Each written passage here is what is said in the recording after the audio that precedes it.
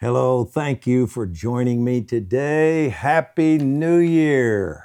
Happy New Year. People always want to know what spiritual leaders are sensing and seeing at the beginning of a new year. Due to the fact that today is a holiday, fewer people than normal will likely see the post. Therefore, I'll begin addressing this topic tomorrow. Today, I'll read one more devotional of Dad's and share some thoughts from my book, The Pleasure of His Company.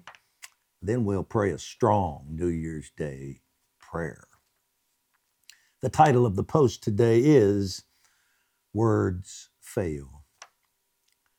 Every good gift and every perfect gift is from above and comes down from the Father of lights, with whom is no variableness, neither shadow of turning. Interesting phrases there in the King James, James 1:17. From Dad's devotional, he says, gifts that flow to us through nature and providence are good. Every good and perfect gift, God said. But those that come through the atoning work of Jesus are perfect. Ever since you were born, God has touched you in his providence. Even the hairs of your head are numbered. God is forever the same in his goodness, love, and care toward us. With him is no variableness, this verse says. What a great word Holy Spirit uses here. It's the Greek word paralage, an astronomical term describing the different positions of the heavenly bodies that cause changes in the seasons of the year. This is where our word parallax comes from. It is by the parallax that astronomers get the measure of heavenly bodies. God, this verse is saying, I love this. Good job, Dad. God has no parallax. You can't measure how large he is or how far away he is. You can't find him with telescopes. He that cometh to God must believe that he is, that he's a rewarder of them that diligently seek him. With him there is no shadow of turning. He is always right overhead. He doesn't change like the shadow on the sundial. All he has committed himself to do in his word, he will do infallibly. He will bring us into full enjoyment of our promised inheritance. And From a Mighty Fortress by Martin Luther. And though this world with devils filled should threaten to undo us, we will not fear, for God has willed his truth to triumph through us. The prince of darkness grim, we tremble not for him. His rage we can endure, for lo, his doom is sure. One little word shall fell him. Great words from Dad. And I share from The Pleasure of His Company. Words certainly are inadequate to describe Christ's attributes, abilities, intellect, and accomplishments. He is breathtaking, yet calming, all-powerful, but gentle, unsearchably wise, though humble, and awe-inspiring while completely approachable. Perfection defines him.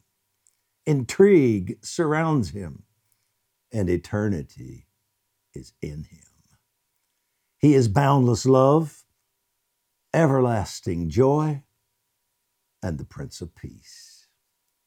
Oxymorons are necessary to describe Jesus, since he is the God-man, both human and divine. Incredibly, he's the Ancient of Days, yet forever new, existing in a perpetual now.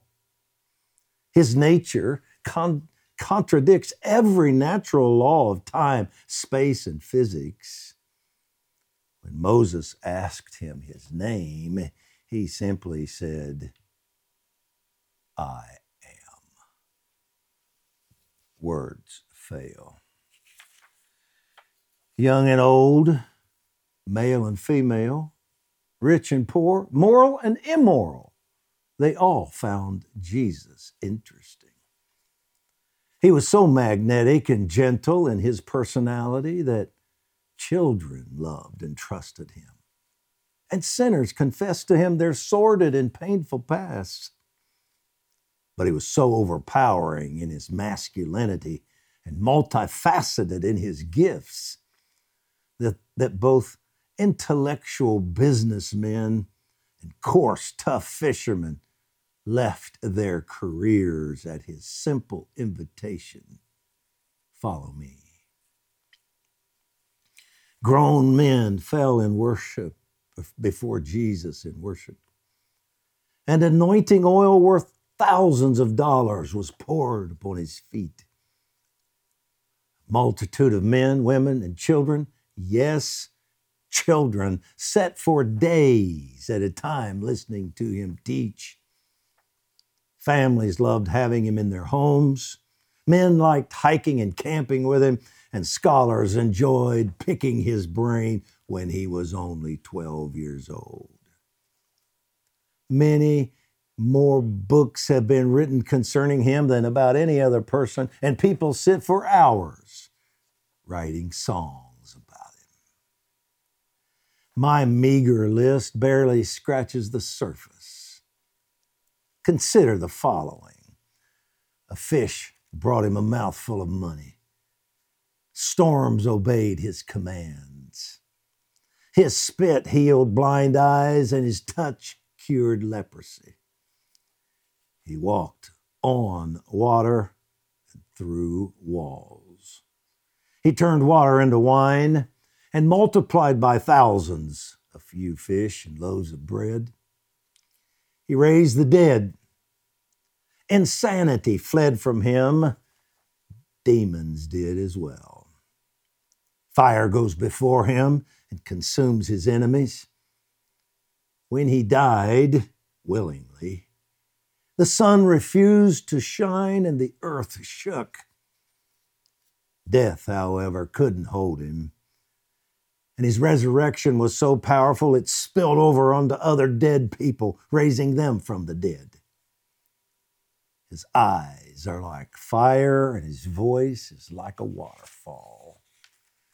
Angels worship him. Rulers cast their crowns at his feet. He created everything with just his words.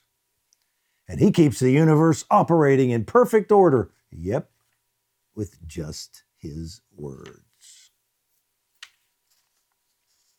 Let's pray. Father, we approach you today, this first day of 2024, in the name of Jesus. As we begin a new year, what a perfect time to consider your greatness. You have no equal. You're all-powerful, all-wise, always present, everywhere. Always present, everywhere. Always good. Sinless, flawless, changeless, and matchless. To know you is to love you. To think that you pursue a relationship with finite humans is beyond comprehension. Yet you stand at the door of our hearts and knock, wanting to dine with us. You found the despised tax collector Zacchaeus in a tree and interrupted your trip to save him. You detoured to Samaria to interrupt the dead-end journey of an adulterous woman. You touched lepers, accepted a foot bath from a prostitute, and showed mercy to a depraved naked man living in a cemetery. Yes, you are good. In this new year, we intend to partake of your goodness and partner with your goodness. We will feed on Christ's salvation, and we will serve it to others. We will persevere in our intercession for people and nations, and we will see breakthrough after breakthrough. Our paths will grow brighter, our faith stronger, and our lives more productive. We are yours, you are ours, and this will forever be. Amen. And our decree, January 1st. We decree that 2024 will be our greatest year ever. Amen. And so be it. Thank you for joining me. I appreciate it. Look forward to seeing you tomorrow. We'll talk about what the Lord is saying for this year.